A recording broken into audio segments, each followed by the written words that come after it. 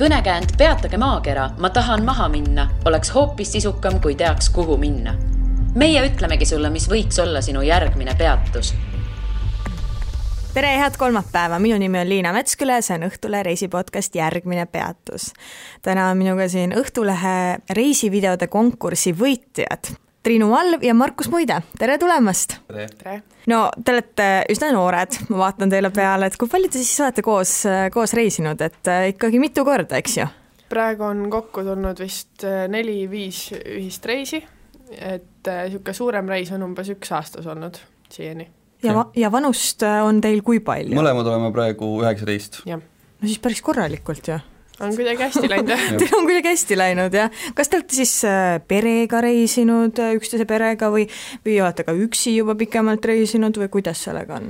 Nüüd 2 reisi oleme teinud perega, üks oli siis mõlema perega suusareis ja teine oli Markuse vanematega, käisime Norras, aga ülejäänud reisid on 2 olnud. No nagu mainitud, siis teie olete selle reisivideode konkursi võitjad. Just. Et mis ajast te olete neid videosid teinud üldse? Et on see selline pidev reisimise osa või nüüd vaatasid, selline äge konkurss on, aga teeme? Mina olen varasemalt 1 korra teinud oma vennaga reisivideo, aga siis koos me oleme vist nüüd 3 reisivideot nüüd teinud, jah. Jah. Aga need kõik on pigem nagu olnud enda jaoks, et selle videoga oli ka niimoodi, et nagu me tegime ta juba niisama niikuinii valmis, aga siis Markuse vend saatis meile lingi, et näed, te tegite video, et siuke konkurss on ka olemas, et äkki proovite. Ja siis proovisime. Ja see oli teie 3. video nüüd ja sellega kohe panite terve konkursi kinni, kus oli väga palju ägedaid videosid. Jah, läks kuidagi hästi.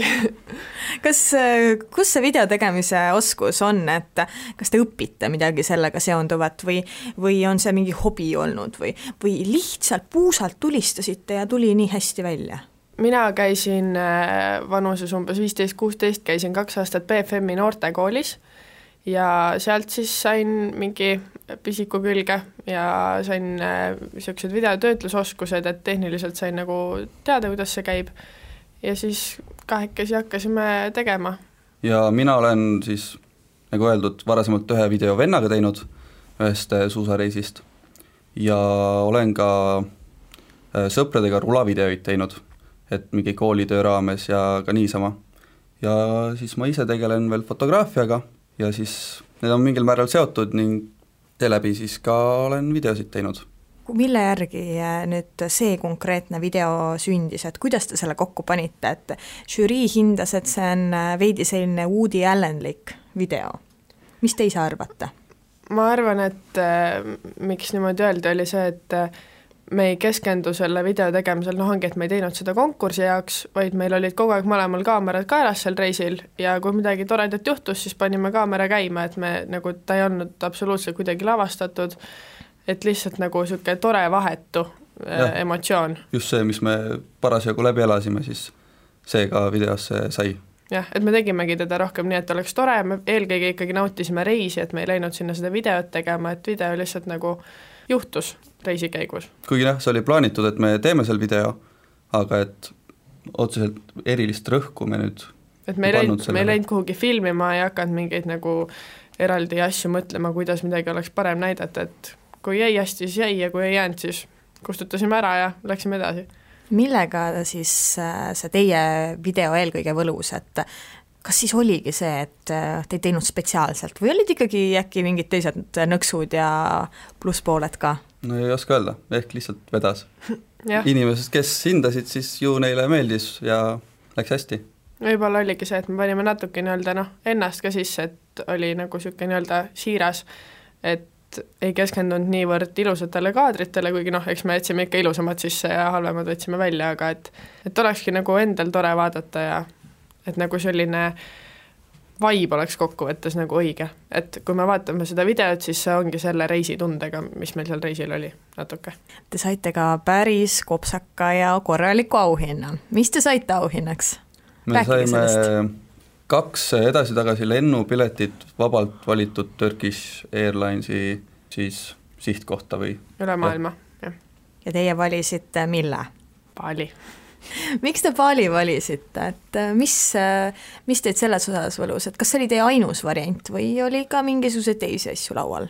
Meil küll nüüd väga palju aega ei olnud valida seda, et kuhu me lähme, aga see aeg, mis meil siis oli, siis me ikka kammisime päris palju läbi erinevaid kohtasid ja vaatasime pilte. Kokkuvõttes nagu kõige tihedamast sõelast sai läbi vist 8 sihtkohta ja nende vahel siis mõtlesime veel mingi mõned päevad ja küsisime vanematelt, et mis nemad arvavad ja siis jäi ikkagi Bali, et kõige kaugem, me pole kumbki varem väga Euroopast välja saanud, välja arvatud mingi Egiptus ja Tenerife siuksed. Türgi jah, tavalised eestlaste puhkuse sihtkohad, aga et tundus siuke põnev, kauge, ilus, raha meil väga ei ole, nii et koha peal on odav elada ja kultuuri on, loodust on.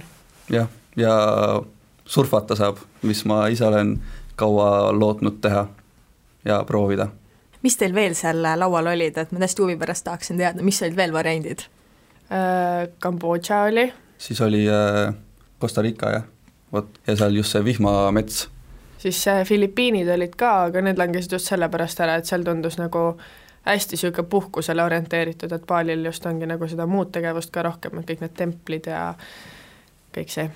No ma usun, et Balil saab väga tore olema teil, aga räägime teie varasematest reisidest, et sa, Triinu, küll hoiatasid ette, et te nii noored, et te pole väga palju reisinud, aga siis, kui ma vaatasin seda listi, kus olete käinud, siis tegelikult ikkagi olete käinud siin-seal, nagu sa ka praegu välja tõid enne.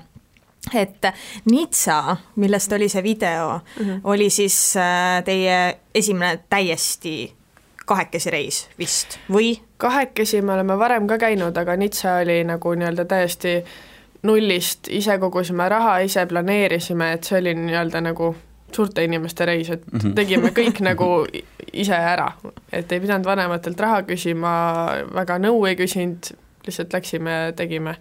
Aga miks te selle Nizza just valisite, et miks te sinna tahtsite minna? No Prantsusmaad mõtlesime üleüldse laiema, et alguses mõtlesime Pariisi minna, aga me vist tahtsime veits randa ka näha ja siukest ujuda, aga lihtsalt oligi see, et Pariis tundus, et vist pigem ei saa siukest nii-öelda mingil määral puhata. Et seal peadki nagu minema ühte muuseumisse, teise muuseumisse, võib-olla vahepeal natuke jalutada, aga üldiselt, et sa pead nagu hästi palju sisustama, aga Nizzas sai nagu kulgeda ka lihtsalt ja nagu nautida ja vaadata. Ja pluss see loodus, mis seal ka oli. Jah, väga ilus. No Nizza randadesse tahtsite minna, kui ma mäletan õigesti, siis need rannad ei ole üldse väga pehme liivaga. Kas on nii? Kiviklibused olid ju? On. Kiviklibused ja väga kuumad, sest me läksime täpselt juulis, kus see kõige kuumem periood oli ja oligi nii, et ega paljaelu väga ei seisnud seal kivide peal. Varjus vist oli 30 kraadi, aga ikka andis higistada seal palju. No Nizzast olite 9 päeva. Yeah. Mis te seal tegite? Kuidas sisustada 9 päeva Nizzas? Ma ütleks, et ärge liigelge transpordiga, vaid liigelge jala. Et hästi palju saime niimoodi näha ja jalad olid küll väsinud kogu aeg, et 30 000 sammu päevast tuli ikka ära, aga lihtsalt nagu, et sa tajud seda linna nii hästi tegelikult, kui sa liigud igale poole jala. Ja see sisustab päris korralikult aega ka, kui sa igale poole jala lähed. Siis lisaks seal on hästi palju muuseumeid ja kuna me olime sellel hetkel õpilased mõlemad, siis kõik seal need kohalikud muuseumid olid meile tasuta, mis oli ka suur pluss. Ja isegi kui ei ole õpilane, siis oli vist 20 € oli kõikide muuseumide pilet. Et nagu väga taskukohased on need muuseumid ja neid on tõesti väga palju seal. Et mõned olid siuksed nagu nii-öelda rohkem päris muuseumid, et siuke skulptuurid ja kunst, aga siis üks muuseum oli siuke nagu laohoone moodi, kus istusid ees 2 vana tädi ja siis seal sees olid sellised suured värvitud kangad ja siis sellised köiejupid, mis olid purkides, et umbes mingi kanga värvimise muuseum siis. Aga ega seal mitte ühtegi teksti otseselt selle kohta ei olnud, võib-olla seal administraatori lauas oli mingi tekst prantsuse keeles, aga kokkuvõttes me ei saanud väga aru, mis see kunst seal on, aga noh. Ühtegi muud külastajad ka ei olnud, et siuke naljakas, siuke nurgatagune putka oli nagu. Oota, kuidas te üldse sattusite sinna? Sest see oli ka seal muuseumide listis. Lihtsalt vaatasid, ohoo, võiks sinna minna. Et kuna me saime tasuta igale poole, siis mõtlesime, et käime siis võimalikult palju läbi ja eks me näe, mis seal põnevat on.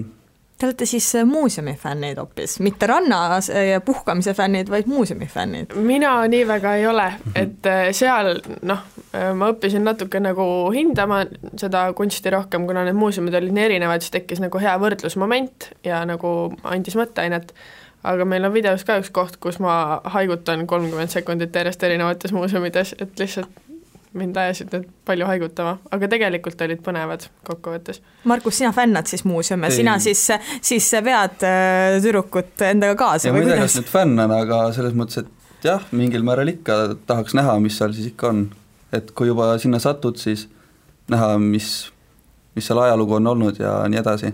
Pluss me käisime ühes filmimuuseumis ka, mis oligi siis 112 või 111 aastat Nizza filmi ajalugu, et kuidas seal kõik see tegelikult toimunud on ja kuidas need vennad Lumierid seal siis alustasid oma tööd ja kuidas see kuulsus neil tekkis.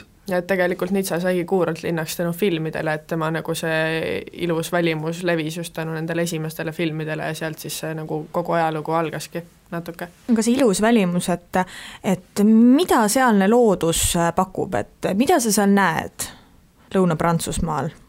Hästi lahedad puud on igal pool, nagu sellised okaspuud, aga need on nagu nii võimsad ja kuidagi lopsakad, nagu, jah, nagu lihtsalt hästi-hästi ilus on see kokku ja nagu linnahaljastuses on ka palju puid, põõsaid, lilli, et kõik on hästi ilus. Ja seal on veel üks küngas chateau, kus peal siis ka on ainult jalakäijate teed ja ka hästi palju puid, hästi lopsakas ja kust pealt näeb tervet Nizza linna ja igasugused mingid purskkaevud ja asjad ja kosk on seal veel ja No ega Monaco ju ka kui kaugele sealt ei jää, kas te Monacos ka käisite? Jah, käisime ka Monacos, et rentisime selle jaoks üheks päevaks ühe motika ja ma ei olnud enne varem motikaga sõitnud, aga siis proovisime läbi, kuidas on. Triinu vist... Ma ikka kartsin alguses, sest ma olin seal, istusin Markuse taga ja siis ma ei saanud aru, kui hästi ta tegelikult tajub seda rollerit, et mul oli tunne, et me sõidame kogu aeg kuhugi vastu puud ja hästi hirmus oli kogu aeg, aga siis lõpuks nagu rahunesin maha ja siis oli väga tore sõita sellega seal ja tuul vihises ja... Aga mul endal ei olnud küll nagu väga probleemi, et täitsa tore oli, kuigi kui me Monacosse sisse sõitsime, siis oli üks maa-alune tunnel, kus oli siuke korralik Prantsuse küla liiklus, kus kõik proovisid jõuda sinna, kuhu nad ise tahtsid. Aga ei, õnneks saime ilusti hakkama.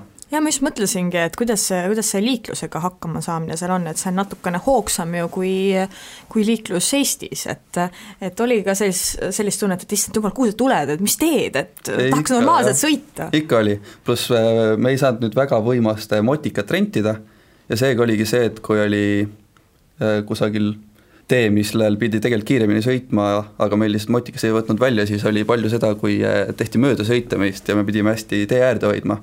Ja see oli ka päris huvitav, eriti veel, kui me tagasi sõitsime pimedal ajal, kus ise väga nagu ei näinud, mis toimub. Aga ei, oleme elusad veel. Palju te see motikas siis välja võttis, et kõik teist mööda sõitsid? Äkki, kui me nüüd kahekesi peal istusime, siis oli mingi 43 kilomeetrit tunnis. No võt, siis kui on mingi 50-60 sõidavad, 50-60 sõidavad, siis panevad ikka mööda teist. Aga miks üldse motikas vaja võtta, et kas sellega on Monacos mugavam minna, muud moodi ei saa või miks see idee üldse tuli? Meil natuke oli see, et nagu põhimõtte pärast, et tore võtta roller ja auto on kallim, see tegelikult see vahemaa ei ole üldse nii pikk, see oli vist mingi 15-20 kilomeetrit või midagi sellist, et ei ole mõtet võtta autot, et sõita üks oot sinna, üks tagasi. Ja nagu natuke siukse elamuse pärast ka. Plus just seda üleüldist rannikut ka näha, mis seal veel rohkem on. Ja et ongi, et sa ei vuhise kõigest mööda, vaid tagasi tulles ka me näiteks teadsime, et me tahame tagasi teel ujumas käia ja me sõitsime hästi paljudes väikestest küladest läbi ja siis vaatasime, mis nagu nunnu tundus ja läksime sinna ujuma ja oli ka väga ilus. Et ongi, et sa oled kuidagi nahaga selle õhu vastas ja näed kõike nagu normaalselt. Et näha ka väljaspoole seda Nizza enda linna, et neid väiksemaid külasid ja. Millega need väiksemad külad võlusid? mis teid seal heldima pani ja et vot siia ma tahaksin natukene pikemaks jääda? Nad olid natuke niisugused nagu Lõuna-Prantsusmaa postkaardid, et olidki niisugused armsad väiksed kivimajakesed ja niisugused kaldusmägiteed, poengipõõsad, nagu niisugune rahulik elu, meri. Meliss on ju. Jah, meliss kasvas tee ääres, seda sai süüa ja lihtsalt niisugune väga ilus. Kuidas Monaco oli, et kasiinosse põikasite ka sisse või? Jaa. Ja jõudsime ka sinna. Sinna tasuta alasse läksime sisse, aga sinna, kus sai mängida ja kuhu sai piletiga ja ülikonnaga edasi, sinna me ei läinud. Aga seal nagu see eesruum, sinna saab niisama uudistama minna. Mis seal eesruumis on? Seal oli sellel hetkel üks suur ala, kus oli siis suur nagu pokkerilaud, aga nagu mänguväljak. Ja siis lapsed keksisid seda ringi ja tõstsid nuppe ja ise hüppasime ka natuke ringi. Aga see on niisugune suur uhke nagu mõisamaja natuke, lihtsalt. Et aga seal, kus edasi, kus mängitakse, kas ma sain õigesti aru, et seal tuleb maksta, et sinna sisse saada või sinna peab piletiga minema, sul peavad olema nii-öelda korralikud riided, et sa päris lühikeste pükste ja maikaga sinna ei saa minna ja niisugune tume ja rahalõhnaline tundus see tuba eemalt vaadates. Aga rahast rääkides, et kuidas üldse on sealne Lõuna-Prantsusmaa hinnatase, et noor inimene, kes ei ole veel rahamägesid kokku kogunud, et kuidas saab hakkama seal? Me vist saime nagu enam-vähem hästi hakkama. Aga eks me nagu mõttes võtsime ka teatud meetmed kasutusele, et hästi hakkama saada, võtsime Eestist ka erahelbed näiteks kaasa. Ja siis esimesed 5 päeva sõime hommikuks ja ainult putru. Jah, marjad ostsime koha pealt peale. Aga üllatavalt kõik need puuviljad ja marjad olid tegelikult kallimad kui Eestis. Ja tegelikult enamus aega me sõimegi kodus või meil oli Airbnb ja oma köök oli seal ja seal tegime siis süüa, et viimasel õhtul käisime restoranis söömas. Ja paaril hommikul käisime ka samuti siis vaatamas seda Prantsuse kohviku moodi ja nii edasi. Et hommikusööke tegime paar tükki väljas, aga õhtusööke tegime ainult ühe ülenda ja tegime kodus. Milline see Prantsuse kohviku mood siis on? Mida te sealt nägite? Ma ütleks, et suht sarnane niisuguse Itaalia omaga, et kohv, saiakesed, magusad saiad. No Itaaliast rääkides üks põnev reis viis ka teid Milanosse ja ma kuulsin, et Triinu käis seal modellina. No mida see täpselt tähendab, et kas sa töötad modellina? Ei tööta, ma tegelen teatud määral modellindusega ja olen käinud mõndadel reisidel, aga üldiselt ma ikkagi enne käisin koolis, nüüd käin ülikoolis, et modell ei ole see, kes ma nagu olen. No aga ava seda maailma, et kuidas üldse satub üks Eesti tüdruk Milanosse modellitööd tegema? Kuidas see käib? Üldiselt ikkagi niimoodi, et Eestis on sul oma agentuur, ema agentuur siis, kuhu sa kas siis ise lähed või kes sind leiab Eestis tänavalt, neid lugusid on igasuguseid. Ja siis vastavalt siis, kuidas sinu agentuur sind näeb, mis ta arvab, et sulle sobiks, leiab sulle kuskil välismaal agentuuri, kas siis Jaapanis, Itaalias, Prantsusmaal, kus iganes, ja leiab sulle seal agentuuri ja kui sa seal mõnele agentuurile silma jääd ja meeldid, siis nad võtavad sind enda juurde mõneks ajaks ja vaatavad, kas sa saad ka tööd. Kuidas sind leiti Eestis? Mind leiti esimest korda siis, kui ma olin vist 12 ja siis ma vahetasin agentuuri ja siis ma hiljem vahetasin veel ühe korra agentuuri ja nüüd sellesse, kus ma praegu olen, sinna ma läksin ise ja olen seal püsinud ja olen rahul. Ja mis sa seal Itaalias tegid? Miks sind sinna saadeti? Ega seda ei teagi, miks mind sinna saadeti, et tavaliselt lihtsalt öeldakse, et meil on nüüd tunne, et sa võiksid proovida seal. Ja nii oli minul ka, läksin pärast, siis kui suvevaheaeg algas, läksin kohe Itaaliasse ja olin seal paar nädalat, tegin castinguid ja siis juhtus niimoodi, et siis öeldi, et nii, et ega sa tegelikult kunagi ei tea, mis päeval sa tagasi lendad, öeldakse, et äkki umbes 2 kuud, tegelikult võid olla ka nädala, et kunagi ei tea, et üsna selline spontaanselt käib see asi. Ja siis üks päev helistasin Markusele, et nii, et ma nüüd käisin agentuuris ja mind nüüd saadetakse ülehomme koju ja siis ütles Markus, et tal on piletid ülehomseks Milanosse. Et ta pidi selle sama lennuga saabuma Tallinnasse, millega ma pidin siis Milanosse tulema. Aga sa tahtsid siis üllatuse talle teha? Mina teen üllatuse ja siis ma sain ka ise sellest paika 2 päeva enne, kui ma sellise uudise teada sain. Kuule, oleks see vast üllatus olnud, kui Triinu helistab, et ma olen kodus ja sina helistad, et vastad, et ma olen Milanos praegust. Jah, ei, see oli päris stressirohked 3 päeva, mis edasi järgnesid, sest et ma elasin agentuuri korteris ja mulle siis öeldi, et et ilmselgelt kolid siis välja, et järgmine modell tuleb sisse ja siis meil järsku oli seis, kus 48 tunni pärast me pidime olema mõlemad kodutuna Milanos ja siis hakkas see öömaja otsimine ja kuna me olime veel alaealised mõlemad, siis me ei saanud isegi Airbnb-sse kasutajat teha ise ja siis käisid kõned kodustega ja Airbnb-ga mingid sõnumid ja lõpuks lahenes kõik hästi, aga see oli ikka päris hirmus. Et vahepeal oli mõte, et äkki peaks kusagile puu alla tegema ühe pesa ja mingi telgi, sest tegelikult Milanos, kuna seal on soe, siis inimesed magavadki nagu purskkaevudes, mitte üldse ainult mingi sellised asotsiaalid, vaid ongi, sul on soe, miks sa ei või sinna tühja purskkaevu magama minna siis. Et see nagu ei ole mingi veider vaatepilt ja politsei ei käi neid inimesi sealt ära viimas ega midagi. Aga Google hostelisse või sellisesse kohta te ka ei saanud minna või? Ei, no jaa, eks ikka oleks lõpuks saanud, aga lihtsalt oligi see, et Airbnb tundus nagu kõige mõistlikum, kõige mugavam, kõige nagu hinna ja kvaliteedi suhe kõige parem, et meil oli tähtis see, et me saaks ise koha peal süüa teha.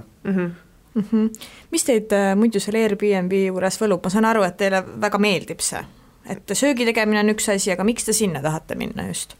No natuke on see ka, et nagu kuidagi ruumi on rohkem ja eriti kui nagu pikaks ajaks minna, siis ongi see, et sa nagu saad ennast nagu sisse sättida sinna korralikult, et hotellis on ikkagi mingil määral see, et sul on see kohver seal voodi kõrval ja oled hunnikus oma asjadega seal, aga Airbnb-s on tavaliselt nagu ongi ruumi rohkem ja odavam on ja te tihtipeale näete ka kohaliku inimese kodu, ma arvan, et see on ka selline pluss.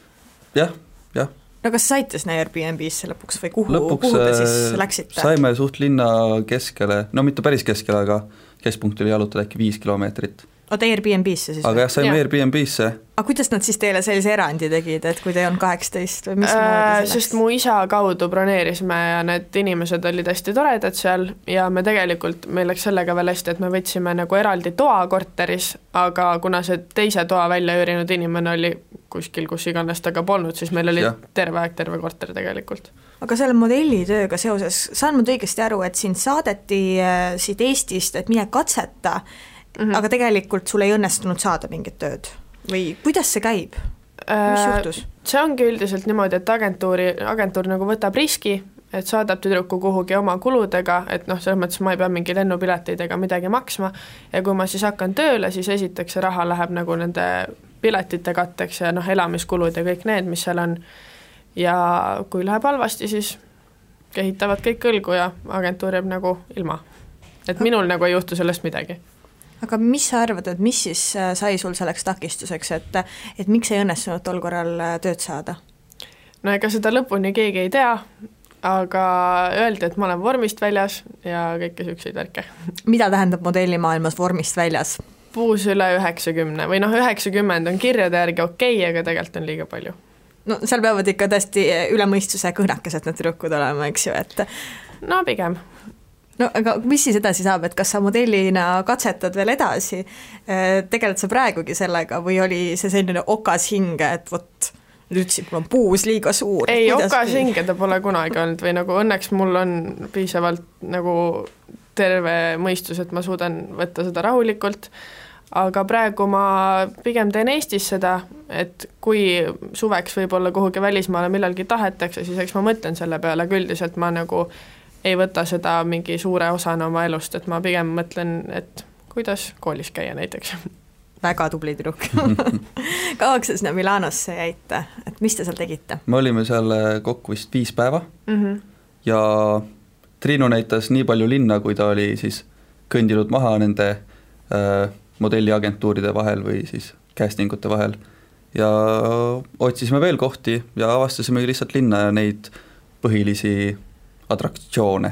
Jah, selle reisiga oli natuke raske see, et kuna ta tuli, nagu kukkus meile mõlemale nii järsku sülle ja me olime järsku keset Milanot, siis nagu ei olnud aega mingi planeerida või mingit infot väga koguda ja kogu aeg tundus, et on hästi kiire, sest 5 päeva on tegelikult päris vähe ja kogu aeg oli tuli takus, aga samas polnud täpselt kindel, et kuhu peaks järgmisena minema, sest nagu ei olnud varem üldse aega olnud planeerida. et mida tahaks näha? No mulle on päris mitmed inimesed avaldanud arvamust, et Milano võib-olla ei ole selline tõeline autentne Itaalia. Ma ise arvan samamoodi. Et kuidas teile tundub, et on teil üldse mingit võrdlust teistsuguse Itaaliaga või on Milano see, mis te olete näinud Itaaliast ja see ongi see tõeline? Ei, kindlasti ei ole ta siuke tõeline Itaalia, et me oleme ka koos käinud Itaalias siis seal suusareisil ning ma olen ka varem käinud ning Milano on siuke tööstuslinn tegelikult. Jah, et ongi, seal on ilusaid kohti, aga sa pead ikkagi nagu liikuma ühest ilusast kohast teise, et sa ei saa nagu avastada linna, kõndida 3 tundi järjest, Pariisis näiteks ongi, sul on terve linn siuke ühtlaselt ilus ja kõik on nagu siukse sama joonega, aga Milanos sa ikkagi nagu suundud ühest kohast teise ja nende punktide vahel nagu väga ei naudi. No kas te siis soovitaksite seal Milanos käia või ütleksite pigem, et jätke see vahele ja minge kohe mõnda teise linna, väiksemasse kohta? Ütleme nii, et läbi sõites võib küll ikka käia, aga otseselt sinna nagu eraldi... seda sihtkohana võtta pigem mitte. Et kui on mingi Itaalia ringreis, siis miks mitte paar päeva seal peatuda. Aga meil endal on ka siuke tunne, et nagu eraldi sinna reisima me enam ei hakka, kui just pole mingit muud eesmärki seal. Kuulge, aga miks teile meeldib kahekesi reisida? Miks on hea kahekesi reisida? No kui üleüldiselt kahekesi reisimine ei ole nagu väga selline eraldi eesmärk, mille poole püüelda, aga Markusega reisimine on lihtsalt, ma ei tea, sobime vist. Jah, et kuidagi ongi see tunne, et kui sa nagu üksi käiksid, siis kuidagi jääb mingi asi nagu kogemata, et tahaks ka nagu teisele nagu vahetult anda seda edasi, et mis toimub ja vaata, et seal on siuke puu või kuulda, mis tema sellest arvab, et näiteks ma käisin oma teatriklassiga, käisime lõpureisil Amsterdamis, mis oli väga-väga tore reis ja siiamaani vahel mõtlen, et tahaks tagasi, aga nagu kohati mingid asjad, näiteks käisin pressifotonäitusel ja kuna Markus tegeleb fotograafiaga, siis seal oli küll siuke tunne, et tahaks talle ka näidata, et mingi, mis ta arvab või rääkida sellest pildist, et nagu kuidagi mul on tunne, et me pigem anname nagu üksteisele reisil olles juurde, kui takistame. No nüüd tekib teil võimalus üksteisele midagi hästi öelda, et Triinu, ütle sina, miks on Markus hea reisikaaslane ja Markus siis saab sama Triinu kohta öelda? Markus on väga siuke seiklusrikas ja nagu spontaanne, et näiteks hea näide oli see, kui me jalutasime Nitsas jälle, tulime ühest kohast, hakkasime kodu poole tagasi kõndima ja siis olime juba väga palju kõndinud, minul olid jalad väga väsinud ja siis Markus ütles, et kuule, et lähme natuke veel sealt mäest üles, siis ma ütlesin, et no mis asja, ma ei viitsi. Ja siis Markus ütles, et aga tule ikka ja siis läksime veel ja siis ega ma ei viitsinud, aga ma läksin ikka ja lõpuks ütlesime mäe tippu ja seal oli väga armas siuke küla ja nagu ongi tore lihtsalt teha, mis tal pähe tuleb. No Triinu jällegi viitsib tegeleda rõvedate asjadega, minu mitte rõvedate asjadega, okay. Aga et kui mul tuli mõte, et lähme Antibi ka, mis on sealt siis 30 kilomeetrit umbes, jah, natukene. Siis mina ei saa sellest keelest aru nii hästi ja ei jaga, mis seal täpselt tuleb teha, aga Triinu kuidagi viitsib uurida ja tal tuleb see kuidagi nii lihtsalt kõik see uurimine ja asjade paika panemine, et näed, sellest kohast läheb see kell sinna ja sealt kohast täpselt see hetk tagasi, et ta oskab hästi planeerida. Aga keelega oli küll see, et nagu ta tuli kasuks mingites kohtades, näiteks kui me jõudsime sinna oma korterisse kohale, siis see host, kes meil seal oli, rääkis meile prantsuse keeles kõik info, et kust mingi ventilatsioon tööle käib ja kõik siuksed asjad. Aga nagu tänavapildis, kuna Nitsa on nii siuke turistilinn tegelikult, siis enamasti seal inimesed räägivad inglise keelt ja ma nagu läksin natuke sinna reisile lootusega, et ma saan nagu prantsuse keelt praktiseerida, aga reaalsuses oli see, et kohe, kui sa jääd korraks mõtlema mingi sõna peale, et mis see nüüd oli ja nad näevad, et sa ei ole 100% mugav prantsuse keeles, et siis nad lähevad kohe ise inglise keele peale üle, et selles mõttes Nitsas, kui sa prantsuse keelt ei oska, siis ei ole väga hull, aga mingi külakestes on natuke jama. Mis on olnud teie kõige põnevam ühine reisimälestus? Mina ütlekski, et võib-olla, meil on tegelikult 2 tükki. Sa võid rääkida sellest Nitsa, sellest ühest ilusast päevast ja alusta. Okay. Nitsas siis meil esimesed päevad olid kõik planeeritud, enam-vähem, aga siis reisi lõppu me jätsime niisugused mõned päevad, et kui reisi käigus näiteks leiame mingi põneva koha, et siis saab reisi lõpupoole sinna veel minna. Ja siis meil üks päev oligi niimoodi, et Markus oli eelmine päev öelnud, et läheks Veinimõisa. Ja siis otsimisime ühe koha välja, siis ma helistasin sinna ja siis öeldi, et jaa, et 2 tunni pärast võite tulla. Jälle siuke, see oli hästi-hästi spontaanne päev, mis tegi selle nagu eriti ilusaks. Ja siis läksime sinna ja siis oli selline viinamarja nõlvade vahel täpselt siuke, nagu sa kujutad mingis nagu liiga ilustatud filmis ette, aga see reaalselt oligi selline. Oli selline terrass, kus oli siis üks naine, kellega me degusteerisime 1,5 tundi veine, ta rääkis meile kõigist nendest veinidest, see naine oli oma mehega kahekesi, nagu pidas seda veiniistandust, siuke pereäri, ja siis sinna olid veel mingi Rootsi naised kogemata sattunud koos meiega, lihtsalt nagu juhtusid ja siis nad maitsesid koos meiega seal ja need veinid olid tõesti väga head ja see naine oli hästi siuke soe ja sõbralik ja siis see sai läbi, siis me jalutasime nende viinamarja nõlvade vahel, siis hakkasime sealt tagasi minema, saime aru, et viimane buss on ära läinud, aga me olime kesklinnas sõitnud sinna vist mingi 2 tundi erinevate bussidega, ehk siis see ei olnud väga lähedal Nitsale.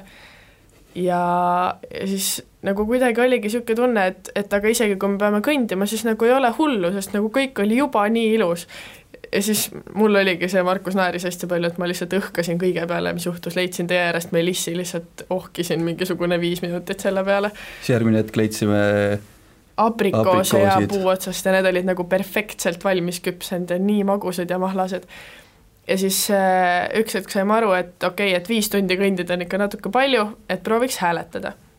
Ja siis hääletasime ja siis meid võttis peale mingi saksa naine, kes oli leidnud 30 aastat tagasi siin matkates oma eluarmastuse ja siis nüüd elab siin oma eluarmastusega ja tagaistmel oli veel siuke piknikukorv, kus oli klaas siidripudel ja ruuduline lina peal ja kõik oli lihtsalt üks elav postkaart ja siis jõudsime Nitsasse tagasi, hääletasime vahepeal veel ennast ühe teise auto peale, sest see esimene auto keeras ära ja jõudsime Nitsasse tagasi 1,5 tunniga selle asemel, et kõndida 5 tundi ja siis läksime ujuma ja siis Markus sai meduusilt kõrvetada. Aga see on nagu üldse siuke hirmus, vaid see oli siuke põnev kogemus kuidagi, et mul on linnuke kirjas, et mind on meduus. Ilusa päevas särtsakas lõpp, sõna otseses mõttes särtsuv. Just. Mis see teine tore lugu oli? Mina ütleks, et teine tore lugu oli see, kui me käisime mu vanematega Norras ja seal me leidsime sellise koha nagu Trollskirkja ehk siis trollikirik ja sinna pidi matkama 2 tundi vist ülesse ja Triinu tegelikult ei teadnud üldse, mis koht see on, mina olin enne seal käinud väiksena ja siis Triinu arvaski, et ongi lihtsalt tavaline mägimatk, kus vist lõpus on kusagil mingi mäe sees väike auk. Ja me ronisime sinna üles, siis ma ütlesin, näe vaata, siin ongi siuke väike auk olemas ja siis ta ütles, väga lahe. Siis ta oli juba sellest nii õnnelik, et oligi mingi auk olemas. Eks ma natuke oli viisakas ka, aga nagu tunduski, et vau, nii lahe koobas. Ja siis ma ütlesin, et no lähme natuke edasi. Siis oli mingi, siit läheb veel edasi. Ja siis me läksimegi ja lõpus oli siis siuke koht, kus ta oli, mäe sees oli nagu altar, kus laest jooksis siuke kosk ja valgus paistis sisse veel samal hetkel ja siis ja sinna viis veel siuke hästi pikk tunnel enne seda ja siis ma ei suutnud uskuda, et see läheb veel ja veel edasi ja siis ma hakkasin nutma lõpuks. Miks siis nii? Sest nii ilus oli. Kas hakkad tihti nutma, kui on nii ilus? Või oli see selline eriline Prantsusmaal ma ei hakanud nutma, seal ma lihtsalt kui ilus meliss ja nutad. Ei, seal ma ei nutnud, seal ma olin lihtsalt väga õnnelik, aga kuidagi nagu ma ei tea, see Norra oli 1,5 aastat tagasi, ma enam ei oska põhjendada seda, miks ma täpselt nutma hakkasin. Aga väga lahe koht oli küll, jah. Millised on soovid, et tulevikuks, et kuhu te tahaksite koos reisida? Millised mõtted on ja unistused? No nüüd, kui me palju kammisime läbi neid erinevaid sihtkohti, et kuhu võiks minna ja vaatasime pilte, et kus on midagi põnevat, siis jäi tegelikult hästi silma Hiina, just selle looduse poolest ja mingid mäed ja et teha seal siuke pikem nagu ringreis, et mitte ainult sõita kuhugi linna, vaid käiagi sellised suuremad looduskaunimad kohad läbi ja näha just seda maaelu seal rohkem ja seda nagu päris Hiina kultuuri, mitte seda kaasaegset.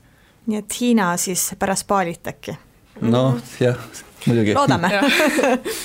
Igal juhul aitäh teile tulemast ja ma soovin teile toredaid reise üheskoos. Aitäh. Ja järgmine peatus on eetris juba tuleval kolmapäeval. kuula meid igal kolmapäeval Õhtulehest, SoundCloudist või iTunesist ja ära unusta meie podcasti tellida